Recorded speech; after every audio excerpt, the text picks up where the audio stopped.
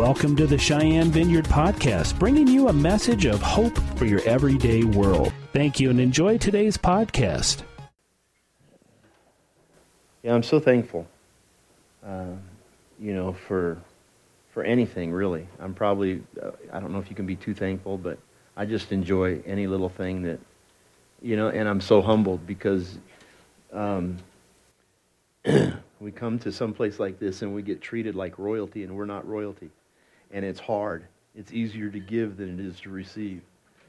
And so anyway, we have several team members here now. We had two more show up. These people, like I said before, are amazing, and I love them like family. Actually, I love them better than family. There's some family members I don't want to talk about. But I forgive them. All of these teams will be able to pray for healing, and they'll also prophesy over you. And I'm going to tell you right now, it'll blow you away. You will be so amazed and so touched from the presence of God. And this is really going to be fun. It has been Jana and mine desire to come up and bring a team on Thursday nights and just minister to your team. We've wanted to do that for a long time. So this is really an honor for us to be able to do that. These people that are here from our team, you just let them know that you're going somewhere, and they'll beat you to the car. They're just that kind of people. They are very gifted in the prophetic and knowledgeable about healing.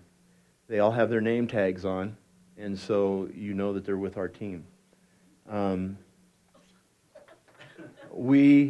You don't? Oh my gosh. We can pray for that. Actually, Sherry lives in South Denver, and she drove up today. So anyway, what we're going to do, and I hope this works, because if it doesn't, oh well. An answer to prayer. I don't know. You take care of that. We can do 4. We could do 4. You can.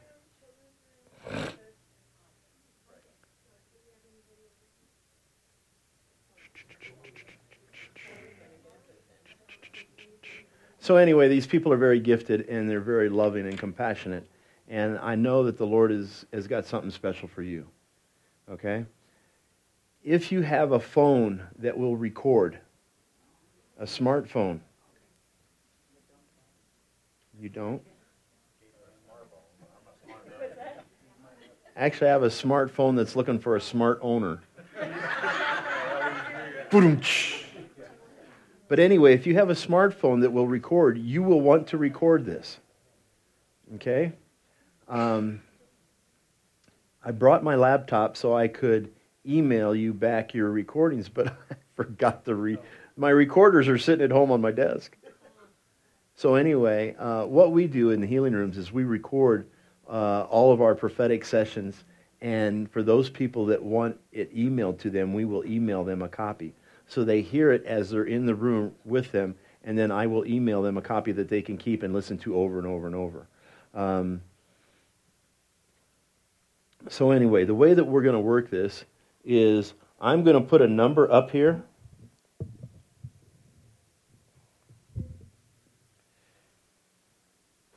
And that, we'll start at the beginning.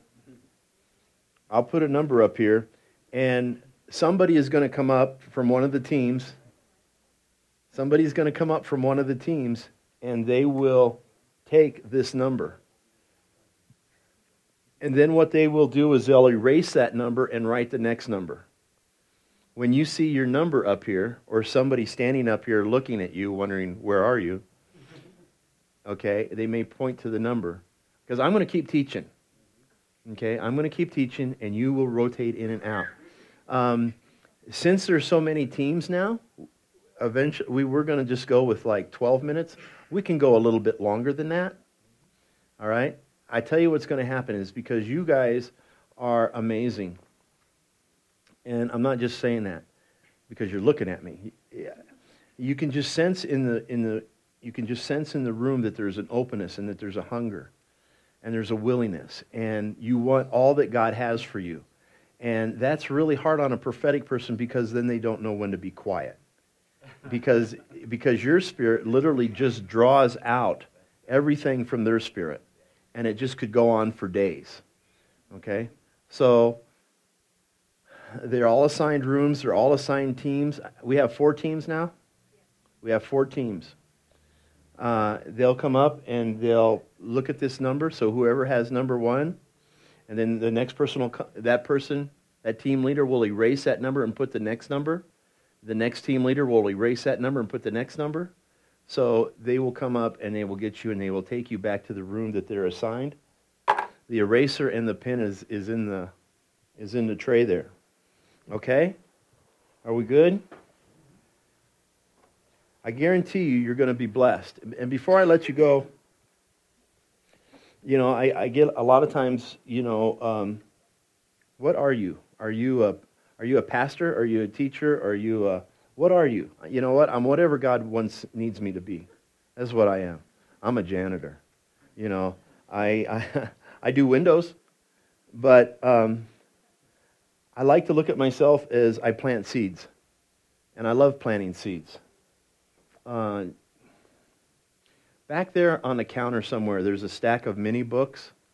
T.L. Osborne, 100 Healing Facts, and there's the little blue books. Yeah. Yeah. Can I have those? Vanna? Where you go? I'm over here, honey. So anyway, what I want to do is I want to plant seeds, which means I want to give some stuff away, because I believe in good soil. And because I'm smart enough to know that when you sow seed, it returns back to you. What? Don't forget what? One of. Oh, yeah. Okay. Thank you. Duh. One of the people here has lost a $100 bill. And it's folded up very, very small. And $100 is a lot of money. And she's been working diligently in the kitchen and preparing food and carrying it up and down from her car and doing all that. So if you see $100 all folded up really small, she would like it back. But your other assignment is to pray over that $100 before you give it back and see if God multiplies it. Wouldn't that be fun? So anyway, I want to give some stuff away. Here's a book that says, Don't Stop Laughing Now. And laughter is a great medicine. Okay, we don't laugh enough. A lot of us have lost our joy and haven't done it. And this book is full of just great little stories that will tickle your funny bone and strengthen your faith. So whoever wants that, come get it. I was picking on you about laughing earlier, wasn't I? Do you remember that? I do. This is a book. It's called 365 Days of Healing. It's a prayer for every day. This is a book that we recently started getting at our healing rooms, and these are going very, very quickly. And it's almost like a devotional type of thing, but I think you would really enjoy it if somebody would like that.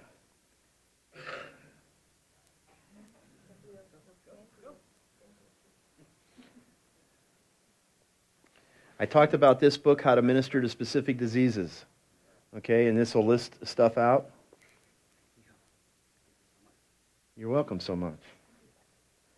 In a few minutes, I'm going to talk about the believer's authority. This book is written by Kenneth Hagin and is a classic. And it's not a very thick book. It's a very quick read, but it's awesome. It's a book that helped me know what my authority was. And again, that it's not arrogance and it's not bragging. It's just, I know that I know. It's a confidence that Jesus trusts me enough to stand in front of you and say stuff. Okay? I have one more copy. You want to fight about it? Yeah. No, I won't fight. There you go. Bless you. Enjoy that. A book by Bill Johnson, The Center of the Universe. A nice look at the lighter side. Bill Johnson, I don't know if you know him or not. Okay? Amazing teacher, pastor, author. His stuff is just fun to read. I've got to tell you, when I first started to watch Bill Johnson, I didn't understand him. You know, and we watched the first DVD, and I looked at Jan. I go, "Did you get anything out of that?" And it's like, no, we didn't. We shut it off. We shelved Bill Johnson for about 6 months, and then we turned it back on. And all of a sudden, the light came on. We understood what he was saying, and it was like, you know, he always gives the people in the audience a hard time because they don't, amen, hallelujah, you know. But everything he says is so profound. And I know that sounds ridiculous, but I quit taking notes. Whenever I had a chance to sit in the audience where he was teaching, I just quit taking notes and I buy the DVD. Because if you take notes, you'll miss 10 other things. He's an amazing man. Quantum Faith. This is a fun little book from Ann Capps. You know Charles Capps, her dad. This book will stretch you. It's a lot of fun. And it talks just about the physics of things that we deal with in faith. So anyway, whoever wants this. And I have another one, whoever wants that. God's Creative Power for Healing by Charles Capps. Again, it's a small mini book. When we were new, we gave one of these books away to everyone that came into the healing rooms. And then we started to grow, and that got too expensive. We are a non-profit organization, and that's a fact. But anyway, I have one more, if somebody else would like this. Okay. And then 100 Divine Healing Facts from T.L. Osborne. T.L. Osborne is a general in the faith, and is an amazing man of God, or was, still is, in my opinion. Okay. So we good? So I've planted. And the reason I planted is because I love to plant. I have a guy on my team that has really stretched me in that area, because I did not grow up with a lifestyle of giving things away. I'm not a hoarder by any chance, but you know, things in life have always been tight. But I'm trying to work at God's economics. In 3 weeks, we are going to Lake Providence, Louisiana, which at one time was the poorest city in the nation. And we're teaching at a women's conference for healing and the prophetic. And I want to give a lot of books away. And so I'm sowing books into you, knowing that God is going to multiply that back to me, and I'm going to be able to do that. And, you know, the other day I was thinking, how am I doing? I've spent a lot of healing room money in the last week buying books and getting ready to go. But that's not my deal. That's his. So, you know, okay, Dad, take care of it. Okay, let's get started. If one person from each team would come up and just start going through these numbers. We are recording this. You people will not miss a thing.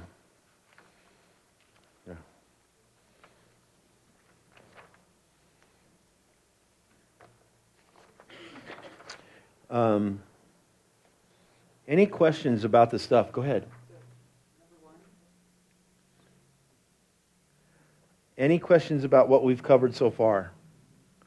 There's a big section in your book on deliverance, and it breaks it down into to strongmen. It breaks it down into demonic manifestations. It breaks it down into different physical outbreaks that could happen. You know, and it talks about the Jezebel spirit, which is a controlling spirit. I probably have way too much in here on the demonic, but that's what we're struggling with. That's what we're fighting for. We need to know who our enemy is and what he is like so we can defeat him. And we can defeat him. It talks about ungodly soul ties. And a soul tie is when a person is in a relationship with another person, and it's not necessarily a sexual relationship, but where one person starts to have control over another person in an ungodly way, dictating what they'll do, what they won't do. And basically in there you give part of yourself away to that person and you take something from them. So there's an exchange. And to break that ungodly soul tie will get you some freedom, and it will also get you back what you've lost. In an area, say, of a divorce, where you have a couple that has been intimate with each other and have shared things together, they have taken a little piece of each other back and forth. And basically what we want is we want God to break that soul tie. And whatever that person took from me, I want back. And whatever I took from them, I'm giving back to them. I want a clean break. And that's what that is. And so for people to go into a new relationship, a healthy relationship, all that stuff in the past is taken care of. There's no baggage or anything. And they can go into this thing, clean and refreshed and ready to go and blessed. On page 53, you'll see prayers of deliverance from Pastor Rodney Hogue. And I showed you his book on forgiveness a little bit ago.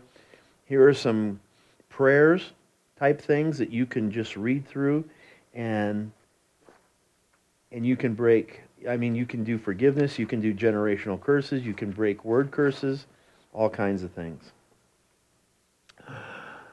Okay.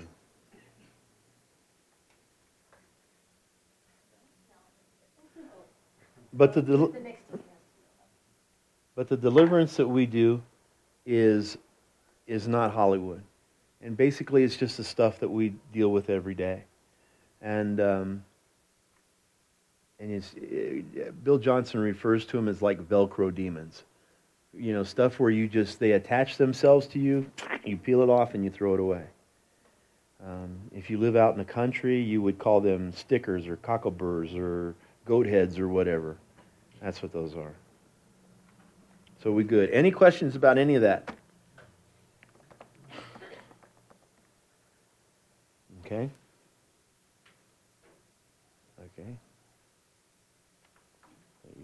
There we go. It's going to work. I know it's going to work. So let's talk about the anointing. On page 55. The anointing is charisma, a smearing, a rubbing, endowment, consecrated. Look it up in the Word and you see anointing oil or a sweet incense. To consecrate something, to fill, to be full, armed, abundance, accomplished, and confirmed. To walk fully in the anointing, you must die to self. Some of us are not good at dying to self. Other people are very good at dying to self. I tell my children all the time, I'm dying to self, and I will watch that program. And but it is. It's not about you. It's not about your agenda. The one thing that we want when somebody comes into the healing room to be a part of the ministry is, lose your agenda. It's not about you. You go back to the guy, well, I've been healing people for 30 years. No, you haven't. You don't understand. And it's about serving others, and it's about being there all the time. It's not about you. Like I said last night, there are times when, you just don't feel like going. And it's not just to the healing rooms. If you've ever been a part of a small group, or if you've ever been a part of a church or anything, there's those times when you're just wiped out. You've had a tough day. You're not in the right frame of mind. And if you press through and you go anyway, it was awesome. You'll have the best time you've ever had because you pressed through and you did it. In the healing rooms, it's really difficult. It's almost impossible for us to close the healing rooms. We are open every Monday night. And I think that's one of the reasons for our success. And I can see that's one of the things that you're dealing with right now. You've had to move. You're almost playing hide and go seek. Guess where we are now type of deal. We've only moved once in 10 years. But we're there every Monday night. But I still have people that call every Monday, are you open tonight? And it's like, duh, yeah, why wouldn't we be? I do have on our website that if it's really bad weather, call me. My cell phone is the same number on all of our stuff. You know, you could text me, you can call me. Excuse me. I answer my phone all the time. I don't screen calls. I get calls from everywhere. And, you know, honestly, there's sometimes I hesitate in picking it up, but the Lord always lets me know to pick it up. We do a tremendous phone ministry. And I don't know why, but we do. We have people, like I said last night, that call us from all over, not just for prophetic, but for healing as well. I had a gentleman that called me every Thursday night, like clockwork, because he was dealing with some stuff, and he lived in Colorado Springs. And I just knew his call was coming, and I knew what time it was coming, and so I just made myself available right then and there. If I don't answer my phone, then you leave me a message, and I will call you back. If you don't leave me a message, I figure it's not that important, I'm not calling back. But you die to self. Number one, the Holy Spirit is our helper. If somebody would read Luke 11:13, please.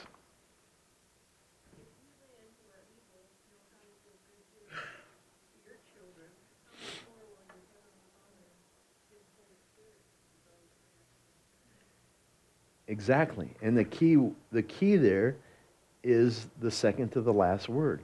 Ask. You have to ask. Okay? Again, a lot of us don't feel worthy enough that we should ask. He's got bigger things to deal with. I mean, he's got wars, and he's got famine, and he's got all this other stuff. And here I'm asking for whatever. Well, whatever is just as important to him as the wars and the famines, and he's got that under control. He appreciates you taking it easy on him and giving him some time to rest, but God's big enough he can handle it, and so ask. And I would tell you that you don't ask big enough or often enough. If somebody would read Luke 12:10, please.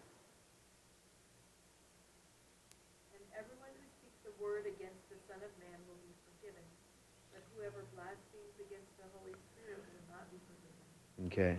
The unforgivable, is that right? Unforgivable? Sin. Unforgivable. Sin is to blaspheme the Holy Spirit. And basically that's the person who totally just refuses and rejects Jesus as Lord and Savior. And would go about trying to destroy everything that he's about. But then you look at people like Paul, who did the same thing. Here, let me hold your coat while you stone that guy. You know. Oh, by the way, here's a bigger rock. God can turn hearts around. John 14:26, if somebody would read that.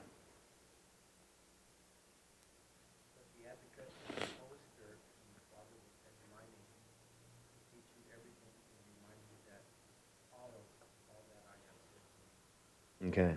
That's his job. That's his job, to remember, to teach you everything you need to know and to remind you all that Jesus said and did. So ask him. You know, when we started to get into this, it's like, Lord, I don't get a whole lot of words of knowledge. When I pick up a folder, I just don't see anything. I want more words of knowledge. I want accurate words of knowledge. I want pictures. I want words. I don't see pictures like other people see pictures. I want that. So I started asking. Every day I asked for that. And I started to get that. Then it got into deliverance. Lord, I didn't ask for deliverance ministry. I don't know why you're sliding this in here. You know, but Lord, if this is what you have for me, then I need to know. Holy Spirit, you need to teach me everything I need to know about deliverance. I had a dream one time that I was in the back of a church, and it was like a Catholic church or a Lutheran type church where there's a room where the priest gets ready and he puts his robes on. And I was in that room in this dream. And I went to approach this person, and I was thrown back against the wall. And in the dream, I thought, well, that's really weird. I wonder why that happened. And so I got up and I approached him again, and I got thrown back against the wall. Well, I'm not a rocket scientist, but I know there's a pattern here now. And so the third time I got up and I approached him and I was thrown back against the wall. And what the Holy Spirit showed me later was that I was not prepared to deal with that entity. You know, it was a dark figure. I didn't actually see a face or anything like that. But what it was telling me was, you had better be ready. You had better know what's going on before you get into this. You know, and this is big stuff. And I said, okay, Holy Spirit, this is what you need to teach me. I need to know about this. Then it was the prophetic. And the prophetic people are a little weird. I can say that because Jana's not in the room. Yeah. I didn't see that. They just, you know what? They look at things different. They hear things different. They're like artists. Artists are a different breed of people. They think with the other side of their brain. And you've got to be open to that, you know, and just let it happen. We have gone to a church down in Denver that is all prophetic, even prophetic worship. Do you know who Kim Clement is? Very prophetic, and he sings songs. He makes them up as he goes because it's prophetic. So I'm in this church one night, and everybody is jumping up and down and bouncing and singing right along with him, and I'm like, what is he saying? You know, I did not understand it at all, and it's like, this is so confusing to me. I'm missing this. I don't know what's wrong with me, but then it finally dawned on me that he was making this stuff up as he went, and that's why I'm just not wired that way. Like I said, I'm more of a person I like things to kind of go like this, but I'm learning to kind of go like this a little bit more. We have intercessors. Intercessors are a very strong and key point of the healing room ministry.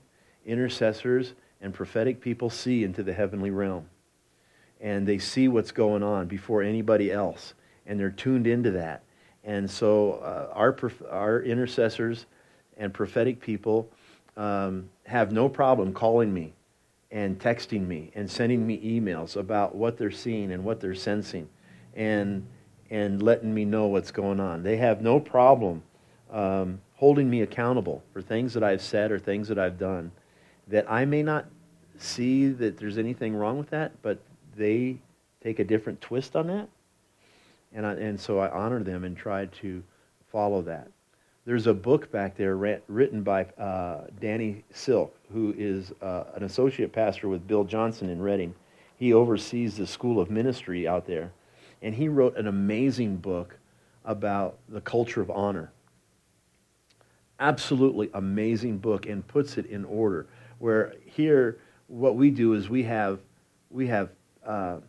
pastors at the top of the ladder in our church, and then and then there's deacons and and prophetic people are not in that upper ladder, and realistically they should be on the top, and they should be letting the pastor know what they're seeing in the spiritual realm. It's an amazing book. Okay. John 20:22. When he, Jesus, had said this and breathed on him and said to them, receive the Holy Spirit. Ephesians 3:20. Now to him who by the power at work within him is able to accomplish abundantly far more than we can ask or imagine. That's the same Holy Spirit that we're asking and imagining for stuff. And we feel guilty that we're asking for stuff when other things are going on. What are some of the things that you're asking for? What are some of the things that you're believing for right now? You don't have to say it out loud.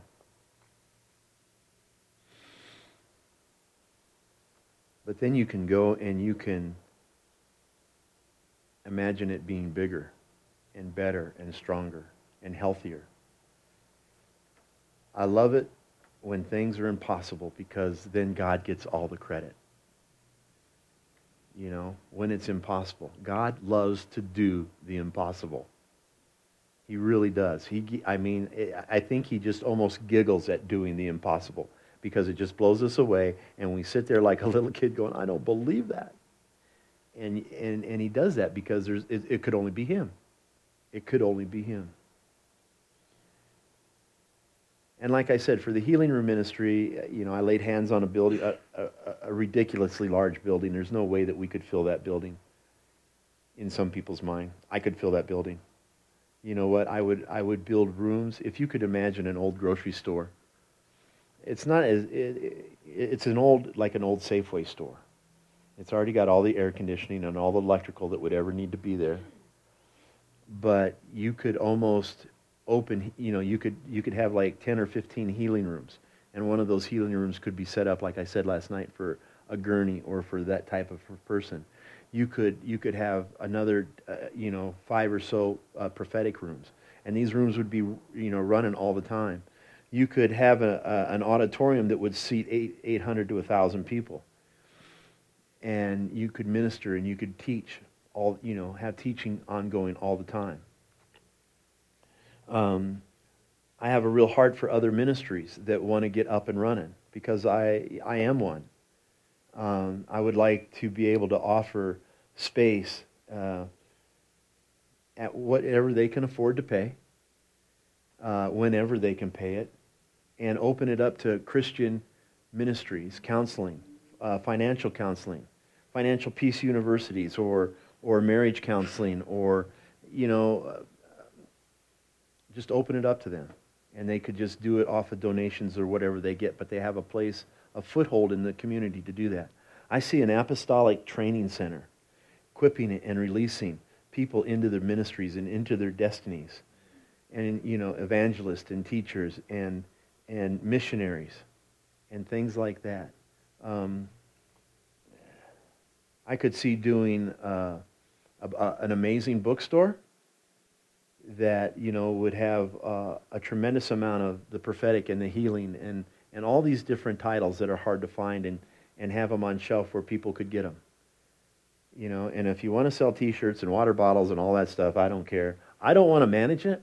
I just want to have a place where people can come and get this stuff. There are very few places other than healing rooms that I know about where a pastor can go and get prayer and not be judged. Okay? A lot of churches would sit there and say, oh, my pastor's got problems? Oh my gosh, what's wrong with him? Is he going to quit? You know, and just start. I love ministering to pastors because it's safe and it's private and it's confidential. And you know what? They got stuff too.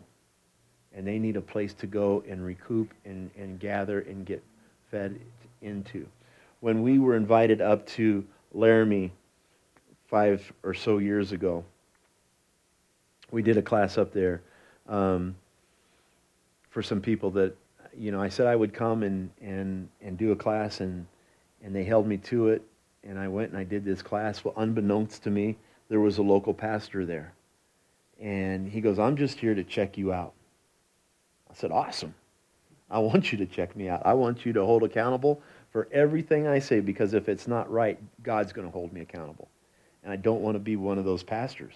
I don't want to be one of those teachers. I take it very seriously. And, you know, he was looking at me through a real critical eye. And I love that. I really do. And God really touched him. And it was Pastor Allen over at Laramie Christian Center. Pastor Alan Engel.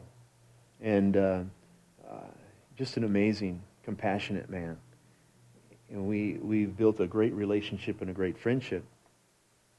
But he was there to check me out. And like I said, I just laughed. Yes. We've had a lot of pastors in Loveland come check us out. What they do is they think they're real sneaky about it and send their associates or their youth pastors or their family pastors. And it's like, I know where you're from. Except for the vineyard pastor, Vern. Pastor Vern has no problem. Him and his wife are just awesome people, and it's fun to just pour into them and build them up and lift them up. And actually, he offered us one night, a night at his church, to come and share about our ministry and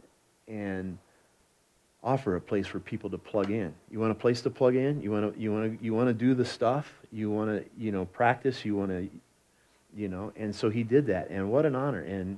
And we have several people on our team that are from the Vineyard. And to be connected with the Vineyard, with the legacy and the history of John Wimber and that. I'll tell you a Vineyard story.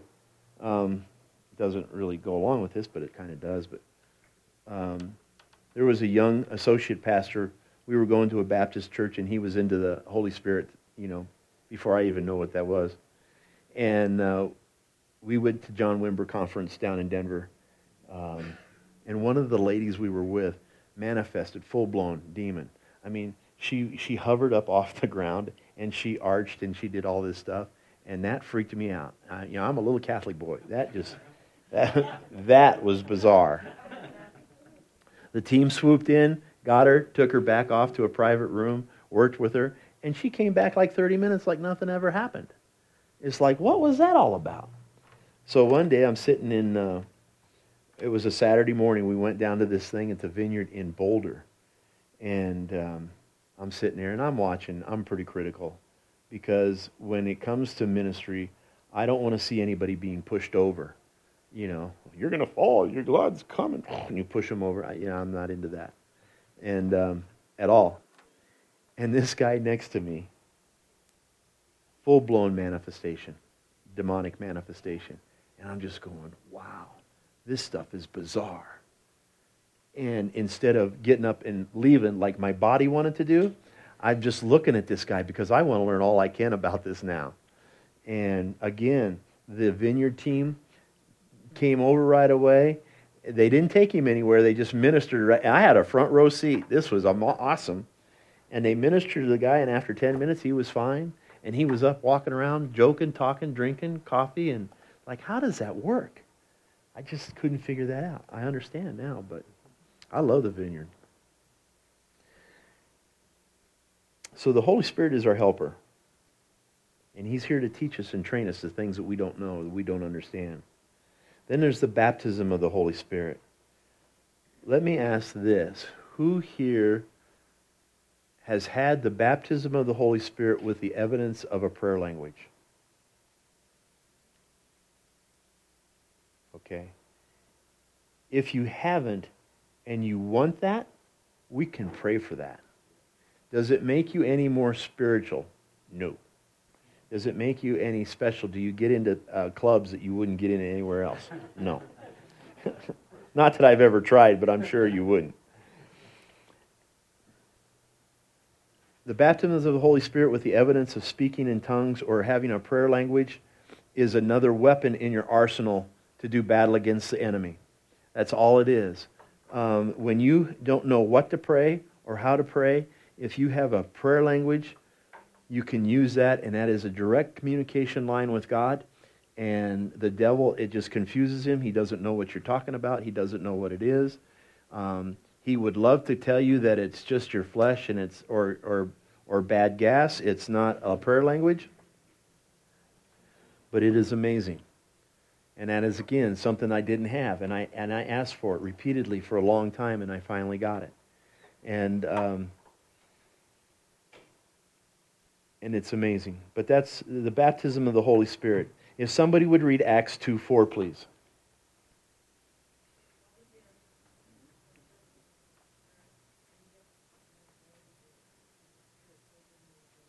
Okay, and Acts 4:31.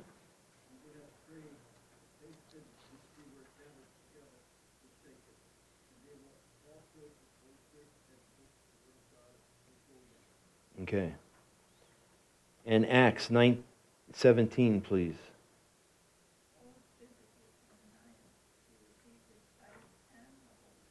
Okay. Acts 10:44, 45.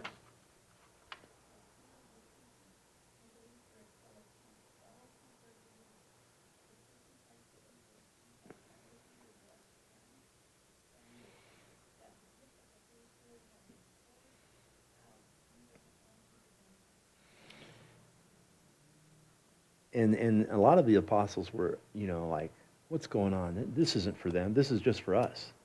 And even the Gentiles were getting it. It's for everybody. Everybody who asks. Acts 11:15, if somebody would read that. And as I, Peter, began to speak, the Holy Spirit fell upon them just as it had upon us at the beginning. Okay. So the Holy Spirit can come in a lot of different ways. Jesus breathed on them. He came over them. He came next to them. He fell on them. There's no specific way that the Holy Spirit wants to come. He just comes. And He just keeps coming. There's never an end to the Holy Spirit.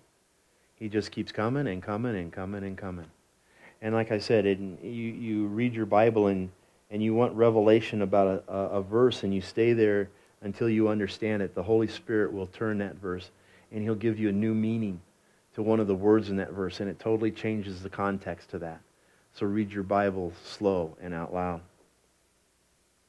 Number 3 are the gifts of the Holy Spirit on page 56. Got you covered. Somebody read 1 Corinthians 4 or 12, 4 through 12 is what it is.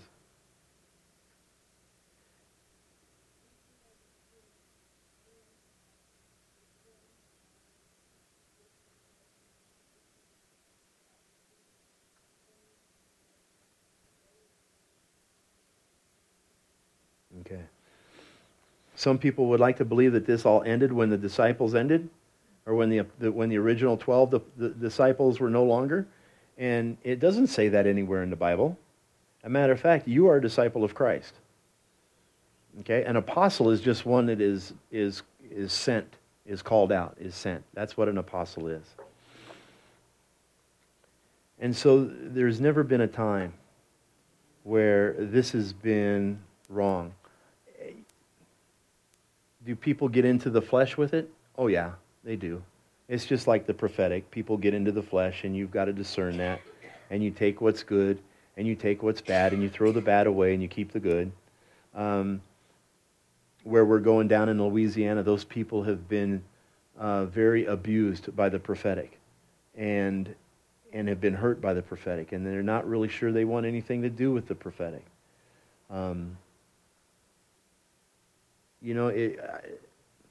People in the church have been hurt more by other people in the church than anybody else. We've all been, in one way or another, have been abused and hurt by the church, but we have to keep going. We have to keep trying. And the fruits of the Holy Spirit in Galatians 5:22 and 23, if somebody would read that.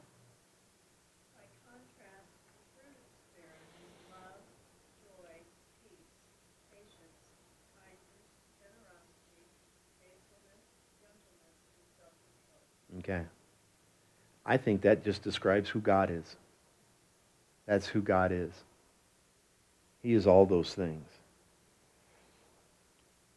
A lot of churches still teach that God is angry and He's just waiting for the other shoe to fall and He's going to wipe you off the earth. And that's not true. We read earlier that God gave us the power of life and death in our tongue. I don't even think He can kill us anymore unless we give Him the okay, because He gave us that power. That'll stretch you. Number 5, humility. If somebody would read 1 Peter 5, 5 and 6.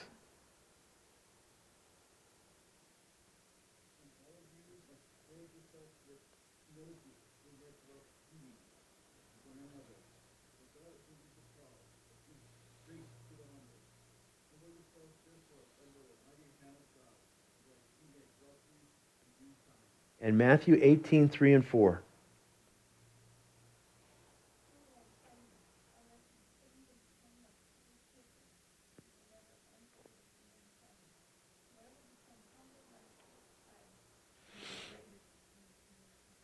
Okay. You have to stay humble. You have to be humble. It's very humbling for me to, on one hand, stand here in Cheyenne, Wyoming, and share my heart and share what I've learned about this healing thing. And on the other hand, it's very easy for me to do that because I know what he wants me to do. It's very hard for me to be treated like I'm something special, unique, because I don't feel that I am. I feel, it's harder for me to receive than it is to give. I love to give. I love surprises, other people. Ever since I've had cancer, I've become a crier, which catches me off guard sometimes. And what that is that's the compassion of God. It's just compassionate. It's just overwhelming. To see people hurting that don't need to be hurting. But I'm compassionate by others. When other people bless me with stuff. I give you an example. One Christmas, my daughter gave me a brand new, really nice Dell computer. Caught me completely off guard. Spent the next 2 hours crying just because of the generosity. Because I didn't feel that I was worth it. It was too extravagant. It was too nice. It was like I couldn't believe that she would do that. But to see the compassion, you watch movies, even Christian movies or non-Christian movies, where you see a relationship between a father and a son, or a husband and a wife, and I feel the love, I feel the compassion. I'm drawn into the story. I know what God's heart is there, and that compassion, it gets me. To have God's compassion for His people. It's a great gift. Unless we change and become like little children, we'll never enter the kingdom of heaven. Whoever becomes humble like this child is the greatest in the kingdom of heaven. I love kids. I have a special part in my heart for children. I've helped in children's ministry for a long time. Whenever kids come into the healing rooms, Virginia always gives them to me, because when you pray for children, it's got to be short and to the point, because they don't have that attention span. But there's a little boy named Jonah that comes in who has water on the brain, and he has a hard time walking, but he likes Mr. Tom, and he comes in and he'll crawl right up in my lap, and we'll just talk for a minute. And we ask that the Lord would take away that water, that symptom, that whatever that is. I don't understand it. But that He would help Jonah catch up, and that Jonah would catch up and he would be able to walk normal and run and play and go to school and da-da-da. But it's amazing. His parents said that it was amazing that when he crawls up into your lap, that he just calms down. He just takes it down. And he makes eye contact, and he looks as I just speak to him, and I just bless his brain. I just bless him to be normal. God heals from the neck up as much as He heals from the bottom down, or the neck down. There's another little boy, in Encampment, Wyoming, who comes down every now and then. His name's Kason. His mom did a lot of drugs when she was pregnant with him, and he's all these things that they say that he is. And he's another one that when you're in the presence of God, there is an anointing where the people that are struggling with that just find peace for a period of time. And people that just talk into their lives and speak healing into their life. And they don't talk about the frustrations and the anger and all of that, but they talk to them how special they are and how wonderful they are. And they have their own encounter with God that we probably don't even understand. There's another man that comes in, is in his 30s, and is at the age of I'm going to say a 3-year-old or 2-year-old. He really can't talk. He can walk. He carries his favorite toy with him all the time. But when he comes into the healing rooms, When he's out in the healing rooms, he makes a lot of noises that would make some people uncomfortable. Why would you bring him there? But when he comes into the room where he's ministered to, the same thing happens. It's like the anointing rests on him and brings him peace and calmness. And he makes eye contact and he engages with you. And he wasn't that way when he came in, but he's that way the whole time he's there because that's the presence of God. That's the anointing. Okay? Myself, I don't feel the anointing. You know, some people can tell you, oh, can you feel God in the room? Can you feel the presence of God? I'm not one of those people. I want to be, but I'm not. You know, and like I said, there are seers and people that see these amazing things, and I'm not one of those people. People that feel not only the presence of God, but, you know, every time they'll go, whoa, like that, you know, like an angel is bumping into them and pushing them out of the way. I don't know how to explain that. That doesn't happen to me either. But I know people that do that. I'm not moved by what I see or what I feel. I just moved by what I know. And the Word says, by His stripes you were healed. Let's go after that. We'll keep going. Our guarantee. 2 Corinthians 5:5. He who has prepared us for this very thing, God who has given us the Holy Spirit, is a guarantee. A guarantee. I'm one of those guys who buy something, I want it to last forever. Don't care what it is. It could be a light bulb, it could be a refrigerator, it could be a pair of jeans or a pair of socks. I want them to last forever. You know, money's not easy to come by. I love guarantees. To find in the Bible that the Holy Spirit is our guarantee, now that's fun. The anointing. If somebody would read Luke 4:18 and 19, please.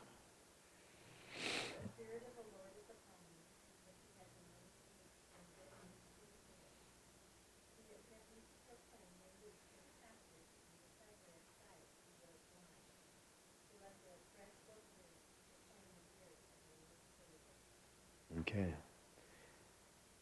That anointing rests on you. You have that anointing. You could read that as if you were saying it yourself and not Jesus saying it. That the Spirit of the Lord is upon you. And you need to hear that. You need to receive that. You need to grab hold of that. Because He has anointed you to bring good news to the poor. He's called you to set the captives free. If you don't do it, who will? You can. It's not hard. It's fun. Recovery of sight to the blind and to let the oppressed go free. To proclaim the year of the Lord's favor. John 6:13. If somebody would read that.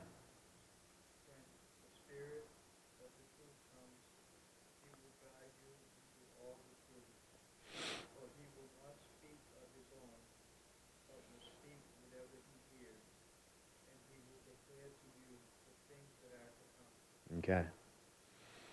And again, that's prophecy. And I don't know if it's a gift, it's an art, or what, to be able to pray and listen and hear His voice all at the same time.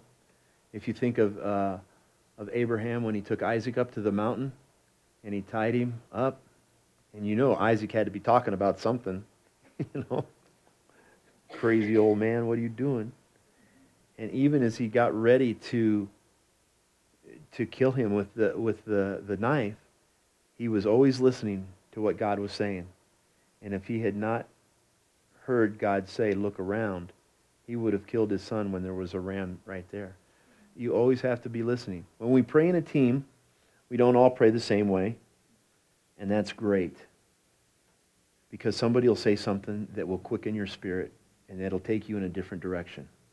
And that's okay. Have you ever been praying and you're praying and you're praying and all of a sudden you started over here and now you're way over here in left field and you wondered how you got there? Maybe that's just not because you lost focus. Maybe that's because that's where God wants you. And then you come back around. Don't discard that as oh, I'm sorry, God, I left for a little bit, but now I'm back. 1 John 3:24, if somebody would read that.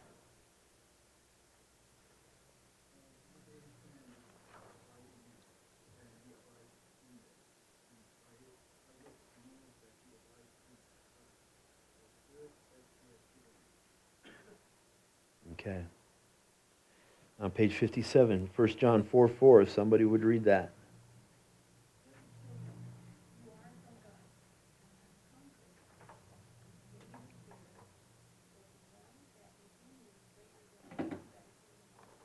Okay. In 1 John 2:20, but you have been anointed by the Holy One, and all of you have knowledge. If somebody would read 1 John 2:27, please.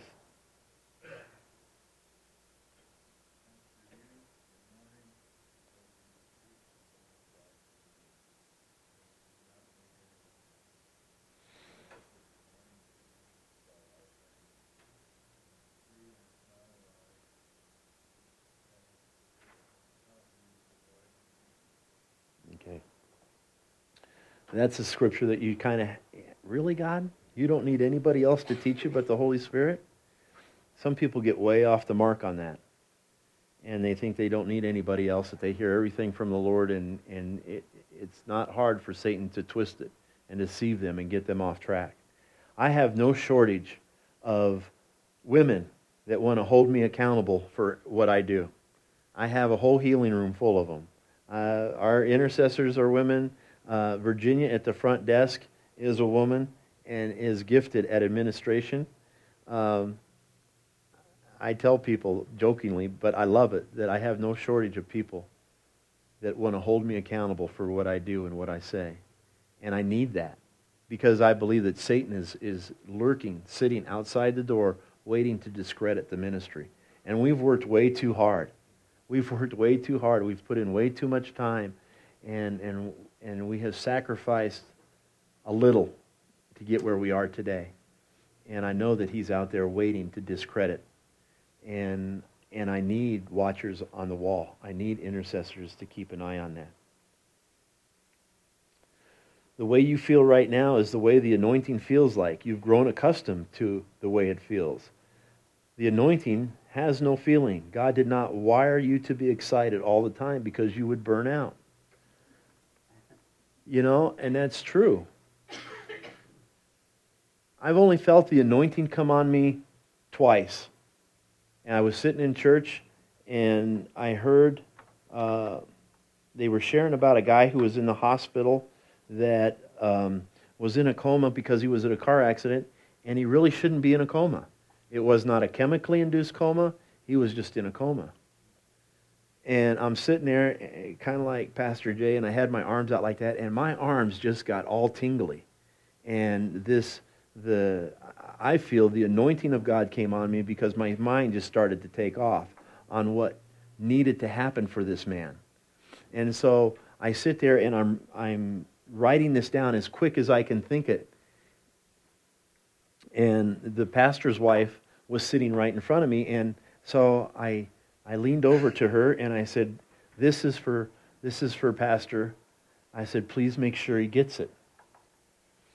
You know, because I felt like I had to do something. And that's what I did, and I gave it to him. And basically what I wrote down is, you need to go back to the hospital, and you need to go into that room, and you need to command in the name of Jesus that man's spirit would come back into his body. That's all I wrote down. So, him and I have a relationship, and he trusts me, so he goes back to the hospital the next day, and he goes into that room, and the man is laying there, and there's two other people from the church with him, and he goes, "In the name of Jesus, I command your spirit to come back into your body now."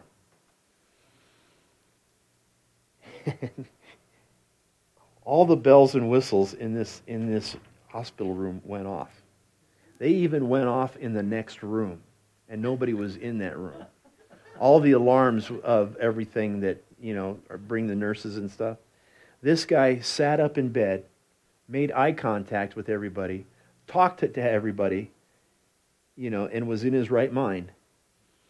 And it caught them so off guard of what had happened that they didn't know what to do. And then the guy laid back down and went right back into his coma. And so I get a phone call. "What did you send me to do? What is going on? You've got to tell me what's going on." And I just told him, it's just what the Lord told me to tell you to do. You know, for 3 or 4 minutes, this man was fine. He was coherent. He knew where he was at. He knew what was going on. And then he laid back down. And he laid back down. He never came out of a coma, and he died. And there is no reason on earth that that man should have died. Come to find out, his wife didn't want him to live. They were having marital problems. There was trouble in his business, and she wanted out. And then she barred the people from the church to come pray for him anymore. And it's because of her intervention and all that that man died, and there was no reason for that. But it just totally lit up this pastor on, you need to teach me more about this and what, you know, the power, the anointing of the Holy Spirit. The only other time I felt like that is I was sitting in church and the anointing came on me that I had to do something. I had to pray for somebody. I mean, my arms were tingling and they were like twitching, and I, you know, they had a ministry time, and I asked if I could help and just prayed for somebody, and that I did. I didn't know who I was supposed to pray for, but I prayed for everybody that came to me, and it was gone. I don't know exactly what happened.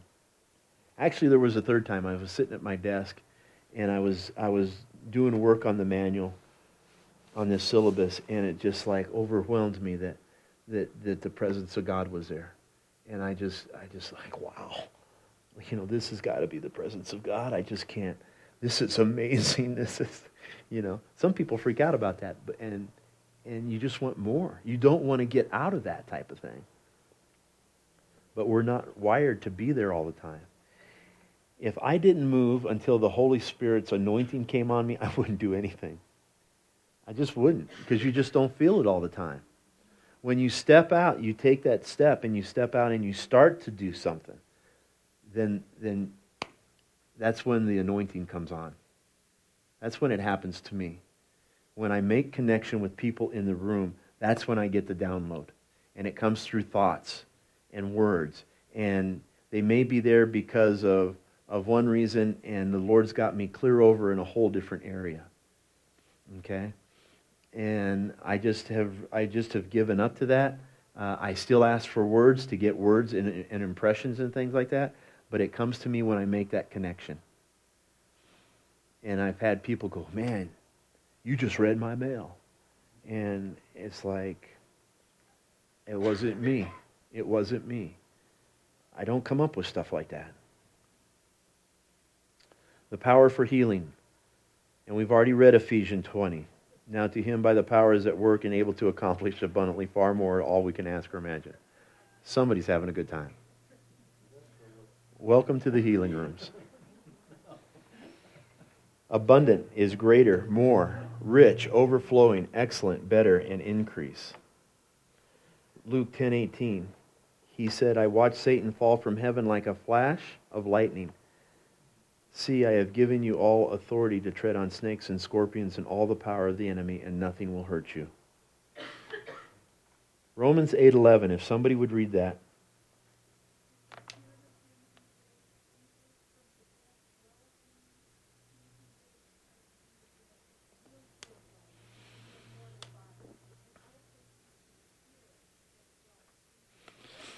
Okay. The same Holy Spirit that raised Christ from the dead lives and dwells in you. Okay? You got to get a hold of that revelation. The same Spirit that raised Christ from the dead. And you could honestly say, well, how tough was that? I mean, he was God. He was Jesus. He was perfect. No, the same Holy Spirit that raised him from the dead lives and dwells in you.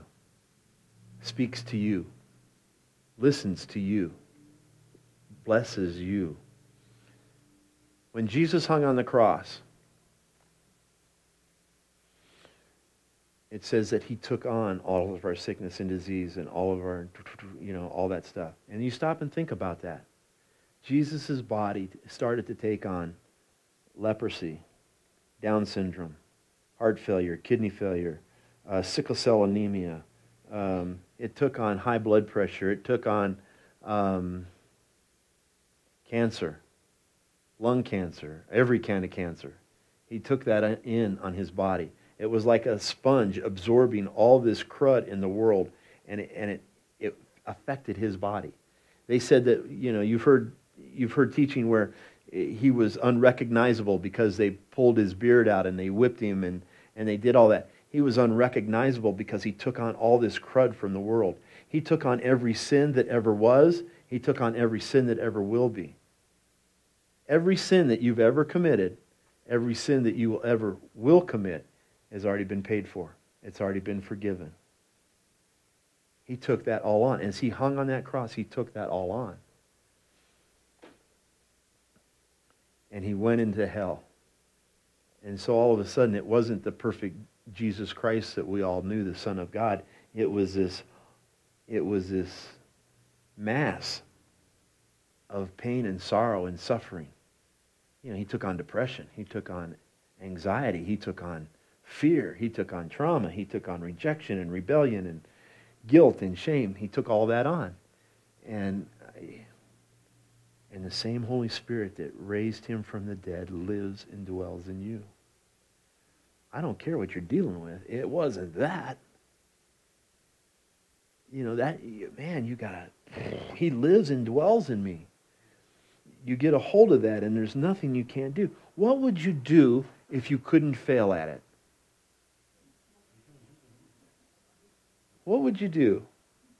That's like 3 weeks ago. What would you do if you won $1 billion? What would you do if you couldn't fail?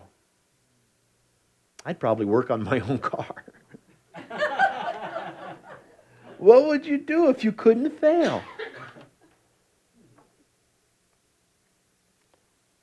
That's the Holy Spirit. Acts 1:8. If somebody would read that, please.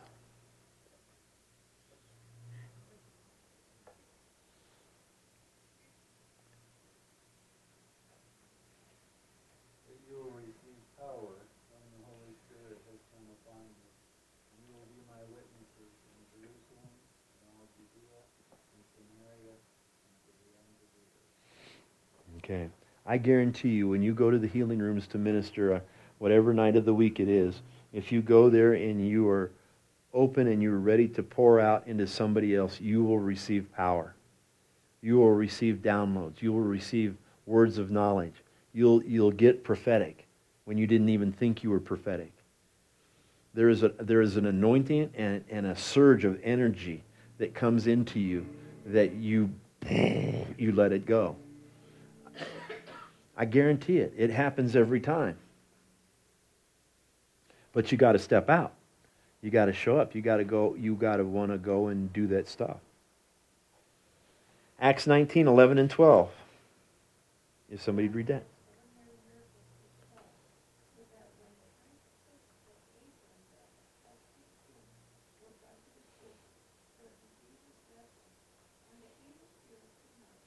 Okay.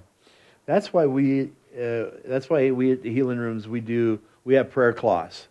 It's a little piece of felt about 2 inches by 2 inches. Every one of them is anointed by oil, and every one of them is prayed for over our intercessors, and we give those out free. Boom. You can take them. There's nothing mystical or magical about it. It's a point of reference for your faith. I tell people that if you're having problems with a child, go and take it and put it in their pillowcase. And I don't care if that child is 5 or 35 or 65. You go slide it in there. Okay? We also give away free little vials of anointing oil. And it's anointing oil that we make and we put together, and we pray over it, we bless it, and we give it to free. And people, again, it's just a point of reference where we tell people to go home and anoint their doorpost and their windows and keep that garbage out of their house. They don't need that in their house. I heard a story once of a girl in Africa who had a brain tumor that grew every day. And there wasn't a healing rooms close. So they wrote to a healing room in another country, and they asked them if they could send them a prayer cloth. But there's no way it could get there in time. So they put it on a copy machine. They made a copy of the prayer cloth. They faxed that to that country where that little girl was. They took that piece of paper. They put it on her head, tied it with a string. She went to bed. The next day she got up. Tumor was gone. I don't know how that stuff works, but I like it. People that have been prayed for in the healing rooms and had metal plates or metal in their body, and they couldn't go through the metal detector at the airport, they pray for, we ask the Lord to dissolve it. We ask the Lord to turn it, to make it flexible, that it's not metal anymore. And they go back through the detector at the airport, and the bells don't go off anymore. Did he remove it? I don't know. I saw a guy, we go to church at Resurrection Fellowship in Loveland. Randy Clark had a healing school there about 4 or 5 years ago. And this guy brought an x-ray. He had metal rods in his back at least that long. And I had over 20-some screws that held that rod into place. And he couldn't do anything. I mean, he turned like this. He couldn't bend over. He wore slip-on shoes. He couldn't do any of that stuff. And they prayed for him. And this guy, after just a few minutes of prayers, could reach over and touch his toes. And then could bend all the way back and do this. And there is no way that he could have done that. I don't know what happened or how it happened, but that again, I'm not going to figure it out. I'll just receive it. I'll take it. I like it when he moves that way. James 5:15, if somebody would read that, please.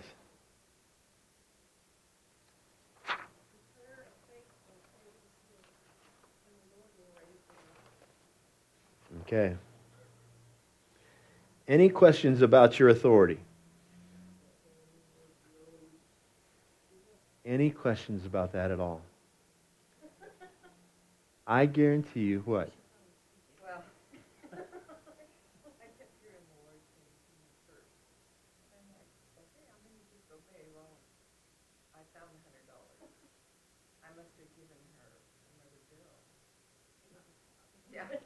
I thought it was already in my pocket anyway. Oh. Praise God. Praise the Lord. Yes.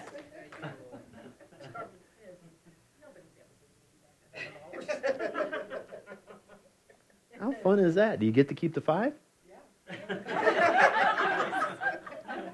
Hey, the enemy's been tap dancing on me for a while. Oh, you're so stupid. That's awesome. Praise God you got that back. She's kind of, she does that. Cool, I'll give you a 5, and if you can turn that into $100, that's awesome. So that's authority. You all have authority. The anointing, I'm sorry. You all have that anointing. It's already resting on you. When it moves on you and you get some strange feeling that you're not used to, you need to do something with that. You really do. Just don't waste it. There are people that have had visitations from God at night in their bedroom, and it freaks them out so bad they don't know what to do with it. You know what? Enjoy it. Bill Johnson shares a testimony, and I think he shares it in his book back there called Hosting His Presence, where for 3 or 4 nights in a row the Lord came upon him and he shook violently and was in great pain. And he didn't realize what it was for the first 2 nights, and it scared the ever-loving out of him. And then he dawned on what it was, and even though it was hard, he didn't want it to leave. I have not experienced that. I have not experienced, like the glory cloud. You hear about a glory cloud that is almost like a fog in the room, and you're just in the presence of God. I've yet to experience that, but I want to. And if I get into it, I'm not coming out. There's just an amazing amount of stuff like that the Lord's anointing rests on you, and He wants you to use it and move in it. Okay? Any questions about that? Don't wait for the authority, the anointing to come on you and then move. You move and the authority will come.